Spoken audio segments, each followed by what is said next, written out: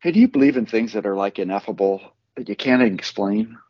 Stuff happens to Oh, you. oh, absolutely, absolutely. I believe in the great mystery. Yes. Well, deep dark mystery. I put on a certain bro shirt, and all of a sudden on Leave It to Beaver, there's an episode with a rat named Peter Gunn. How does that happen? Oh, I Wait, think wait, I wait. just a spoiler alert. What? I'm sorry. I didn't What? say that. Oh, well, we better do this show so I can recover. Okay. Okay.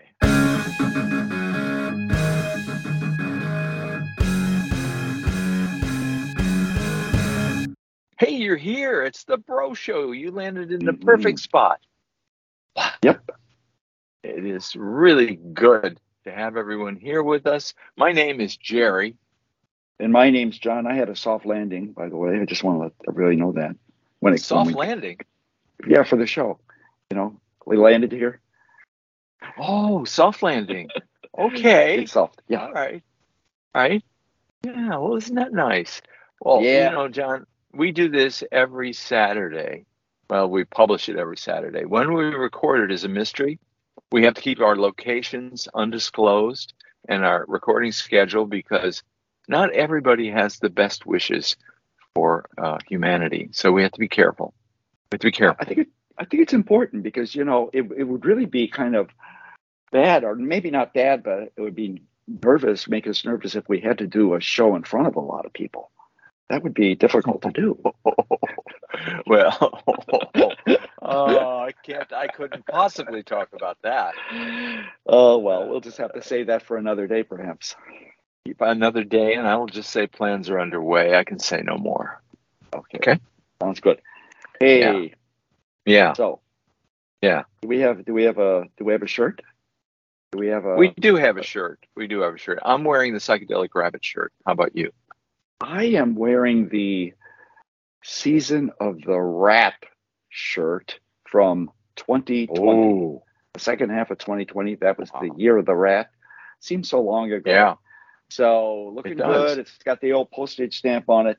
So Mm. very, very good feeling. But for the uninitiated, we do seasons. Every 6 months we have a season, and we always have an animal for the season. And the animal this season is the rabbit. And we had a season of the rat. Yep. We borrow some of our animals from the Chinese New Year for the Lunar New Year. It's okay. They don't mind. They Very good. seem to get them. It seems to be okay. Yep. Hey, that's the deal with the clothing. John, do we have a sponsor? We do have a sponsor. Our Okay. sponsor is the Animal Legal Defense Fund, and their Oh, mission is to protect the lives and advance the interest of animals through the legal system, helping those mm, poor critters when they need them. So how do they do that? They file these high impact lawsuits to protect the animals. They give free legal advice, and they also support tough animal protection. And I ran into something else. Let's say you're one oh, of those lawyers who's tired of chasing ambulance and you want to do something else. yeah, Well, they yeah. provide employment opportunities in animal law Oh, for not only their own organization, but also for law firms and other nonprofits. wow. And best of all, they provide us with swag. Oh, swag. Yeah. Oh, I got some swag from them. Did I you? got a T-shirt. I got a T-shirt. You gave it to me. Yeah, Yeah. it's all about saving the orcas. It's one of those T-shirts, Yes. and I really like it. It's wonderful. It's a great color. The merchandise is excellent. You can get them through Bonfire. And by the way, that's where we have our merchandise also. So if you look at the show notes, it's got the links to all that stuff. If you are in a situation where you cannot see the show notes, for instance, if you're on a stakeout, if you're a policeman, you're on a stakeout and you're listening to our podcast while you hunt down criminals, or if you're a criminal and you're waiting for a place to open up so you can rob it, and you're listening to our podcast, then I will just tell you, if you want merchandise, go to merch.bro.show. I think we have a rabbit story, a pretty good one, We actually. sure do. Yes. In fact, I need to give a shout out to a listener and good baseball friend of mine, Bob Martinez, a freelance baseball writer, who Ah, said to me after listening to our last show, he says, "Don't forget the rally rabbit." And I said, "Oh," so I did a Google search, and I found this incredible animal called Alex the Great. What's kind of interesting is Bob was talking about another rally rabbit in Milwaukee that's since retired. So I thought this rabbit's still alive and kicking, and so Alex is the one we're going to talk about. And who is Alex? Term. What is he? Yes. Alex is a 32-pound, 3-year-old Flemish giant rabbit. And Flemish, I'm not real sure exactly what that is. Perhaps you can enlighten us as to what is a Flemish rabbit. They come from Belgium. They come from the northern part of Belgium, which is called Flanders. And they average in size 15 pounds. So Alex is 2x. He's twice the size. Okay. That's important because he's got to wear a little thing on his body to say that he is a vest. To see, so I'm glad you found out his size. That's good. Yeah, and not just that, but did you know the average length of one of these guys is 2.5 feet? So if you think about it, yeah, exactly. So hey, why don't you tell us about how he became Alex the Great? Alex the Great. The story starts with a couple, Key and Josh Rowe, volunteer rabbit rescuers, who went to a Central California rabbit and saved Alex. They talked the owner into sparing him because he was in had a bleak life on the farm. He was malnourished, covered with a lot of fleas and full of mud, this and that. But they took him home, gave him a lot of love and health support, and nursed him back to the point that he was his bubbling personality came out, and they said they loved him. They couldn't let go of him. They weren't going to, put him up for adoption someplace. So what they did is they found that there's this thing out in the San Francisco airport called the WAG Brigade, and they looked at it and says, you know what, Alex should be out there with this personality, helping and making people feel calm. And that's what actually it starts the idea of having therapy animals at airports starts back in 2001 after 9/11. The travelers were a little nervous, and they felt that if they could bring therapy animals, and most of these were dogs, it also had a little more popularity as we got through COVID and air travel was becoming, thing to do. But still, the idea of wearing masks on the airplanes, this and that, frightened people. So bottom line is, they took Alex out and they had to go to a special school and earn an animal-assisted therapy license.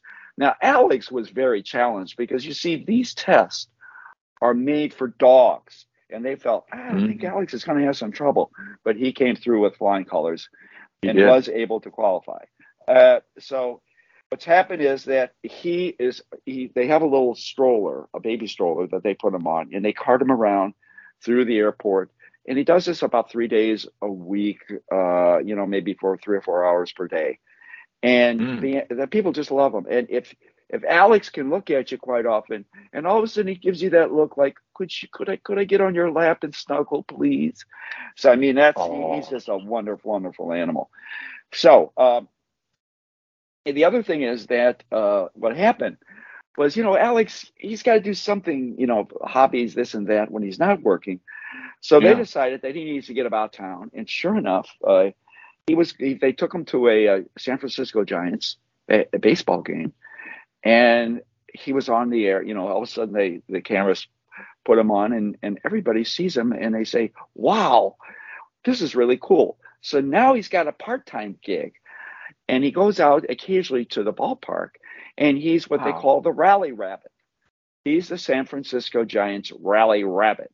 And quite often, you think about mascots and they're in costume, but Alex, he's a real animal, and so he doesn't need one. He's the real deal. So he has become the official rally rabbit of the Giants, and he does an incredible job. And so what we have here is we have one really good animal story. So that's it in a nutshell. That is really superlative. They're known for these traits, but I think Flemish Giants, but I think Alex goes above and beyond. You're right. I think he's got a special quality to him, and he's just thinking about it. he's not as big as Harvey the Rabbit, but he's getting there, isn't he? He Yep. can still grow a little bit. Yeah. Wow. He's a big guy. He is, but he's so gentle, and people just like to pet him. And during COVID, I bet he was really handy to have around if he was Yeah, I there, mean, because the anger, people started developing these really weird behaviors on airplanes. You remember? yep. They were Yeah, yeah. fighting and stuff. Woo. Oh, stewardesses Yeah. were referees, not flight attendants. It Yeah, scared they you. had to get combat training. They should get combat pay. Wow. Yeah. That was a hard time. Wow. Glad that's over with. Yeah. All So, right. very good. Hey, we got a word.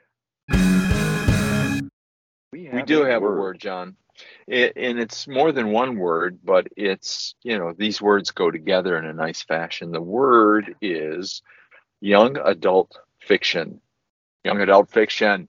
This is Yes. one of my favorite genres.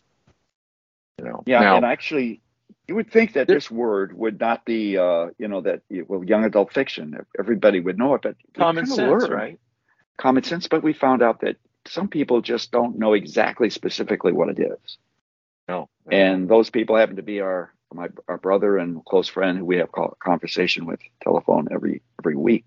And we mentioned what we were going to do it on. We used this word, young adult fiction, and before you know it, they said, "What's that?" And here we are. We're going to explain No it. clue. I had to explain it. And, you found a definition. It's better even than my explanation. Well, the definition I came up with is young adult fiction is literature in which the main characters engage in activities relatable to their lives as teenagers. And I found this by actually learning some of the etymology of the word. The designation of young adult fiction was originally developed in the 1950s by librarians as a selection of books to help teenagers make the transition between children's books and adult literature. You do a pretty good job with respect to explaining it, because what I find intriguing about this type of literature is that it has mostly the same themes as adult books do. But Yeah, what's they the do. difference? The difference is it's tilted toward a younger audience, and also it's more romance than sex. And if there is sex, it's not explicit.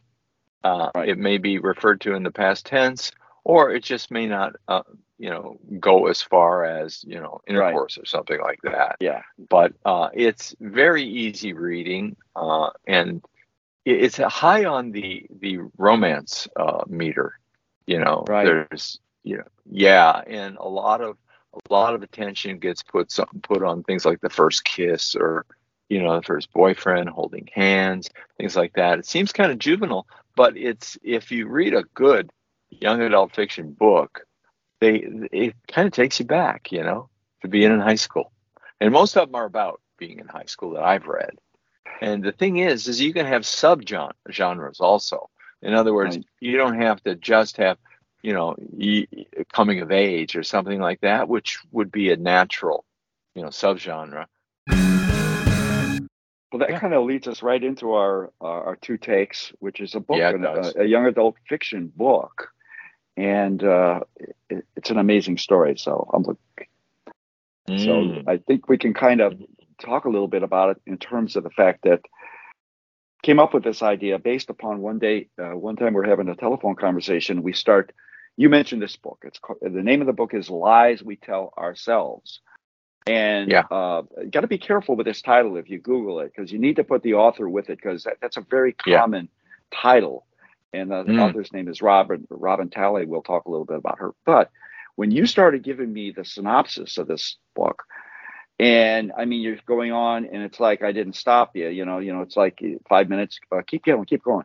Before I know it, you give me 15, 20 minutes of the story, and I say, wow, this is an incredible story. And my first thought was, and I ran into a wall, it hasn't been made into a movie.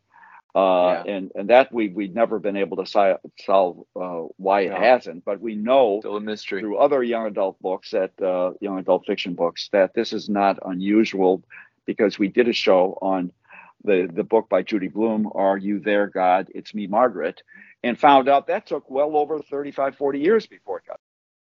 There's a movie still in there for. But I hope so. so the deal is, you talked about having different subgenres within it. This book Yeah. covers a lot of that.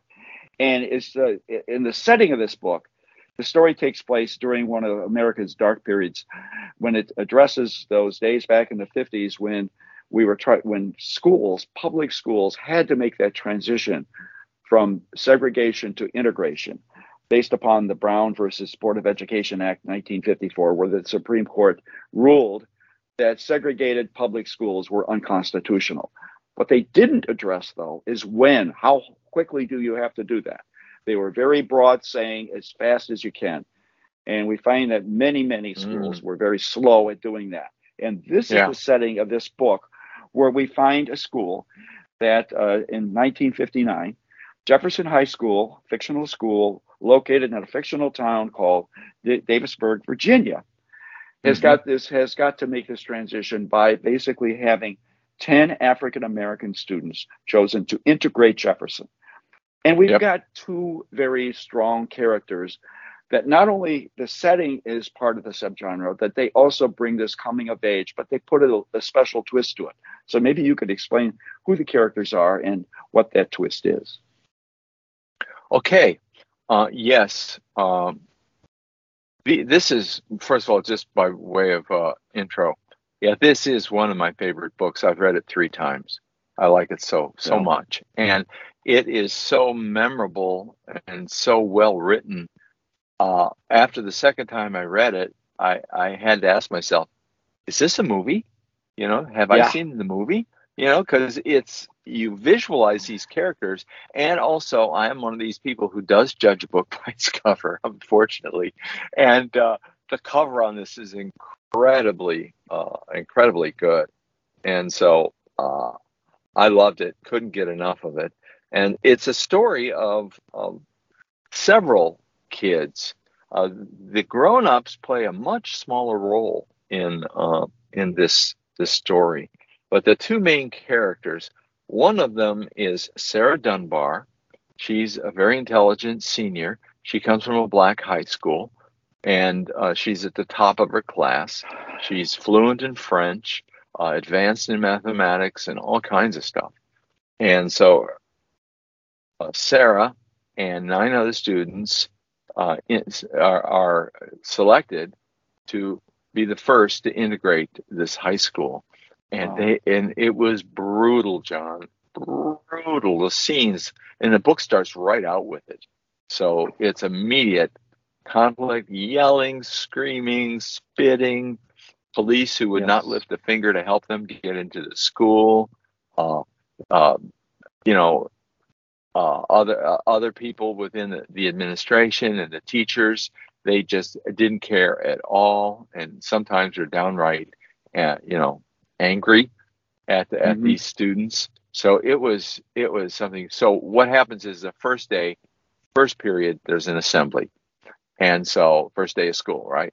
So they do it, and right off the bat, as she's sitting down, Sarah sees this attractive redheaded girl a few rows back and just makes eye contact with her, and immediately turns around and sits down and goes, oh no, I'm attracted to that girl. This can't be. I can't do this. No. But she's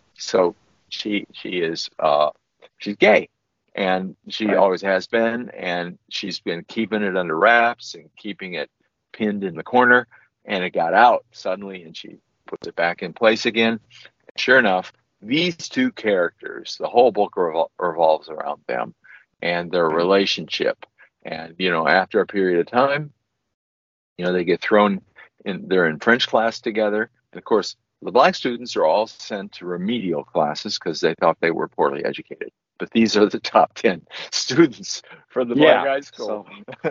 So it's one of those things, and so she ends up in French class with Linda Hairston. Linda's the other girl, And boy, her background with respect to her family really kind of ingrains in her some of the worst parts of being a racist. Her Well, father, I yeah, guess. the worst is because her father is highly educated and subtle and sneaky about the way he does it. And these are the worst racists, the ones who aren't blatant and aren't, cartoonish. And Yeah. he's not. He's an editor of the big paper in town there and has influence over the whole state. Right. And so she constantly tries to win his approval.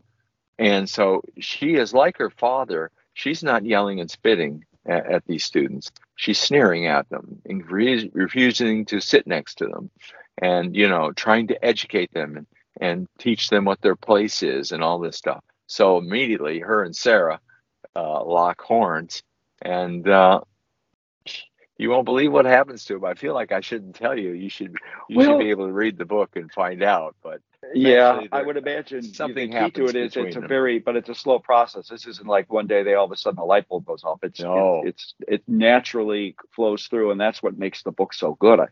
That it's I'll well give you written a so that hint. they can do. Okay, I'll I'm give you a ready. hint. They're both gay. Linda and Sarah are both gay.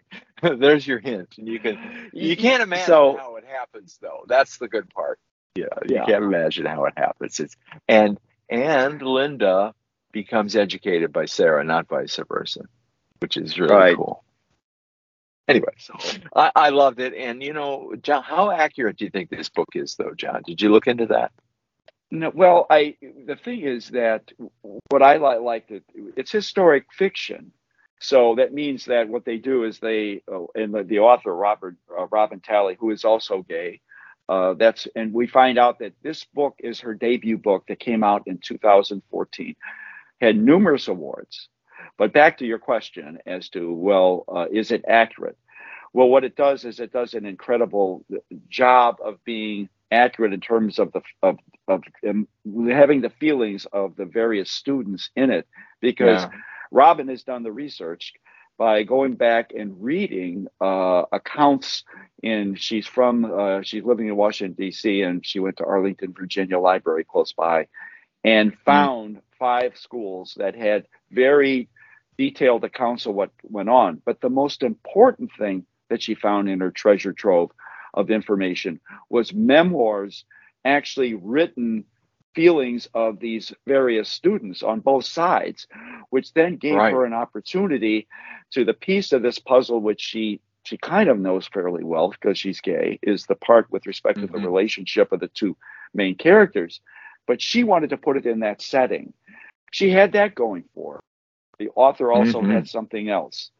Her parents also were from Virginia. They went to a high school that had to go through this process of integration. And she got to hear the stories of her family, of her mother and father, that inspired her to take her normal theme of sexual identity in her young adult books and then add this layer of integration in the setting of the times in the 50s. So that I thought was Yeah. really, really interesting.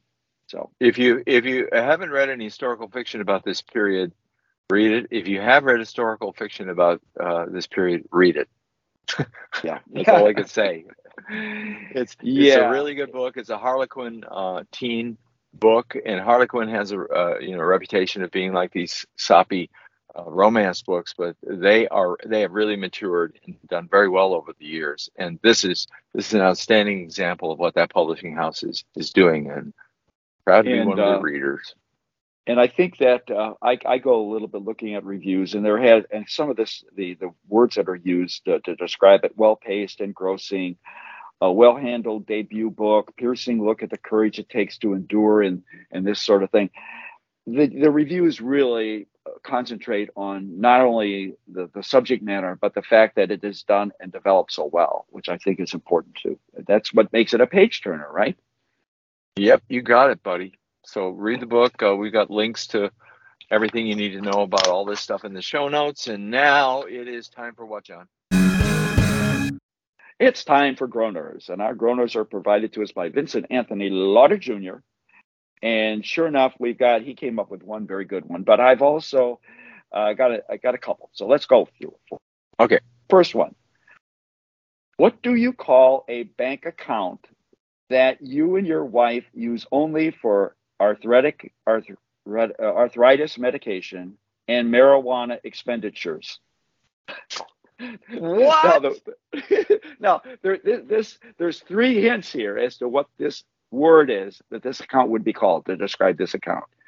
You got a husband and wife, you've got marijuana, and you've also got arthritis. And all of these lead to the one word that describes this account. And that word is joint. It's a joint account. Oh my God. That's you got good. husband and wife, you've got arthritis, joints, and you've also got the marijuana. Thank you for explaining it to your dim-witted brother. Thank you so much. Well, and also for the listening audience, which isn't as dim as you are, but that's beside the point. Insult. Okay. Burn. Right. Okay. Ready. What is the best advice you can give a beginner taking up cross-country skiing? What is the best advice you can give a beginner taking up cross-country skiing? Start with a small country.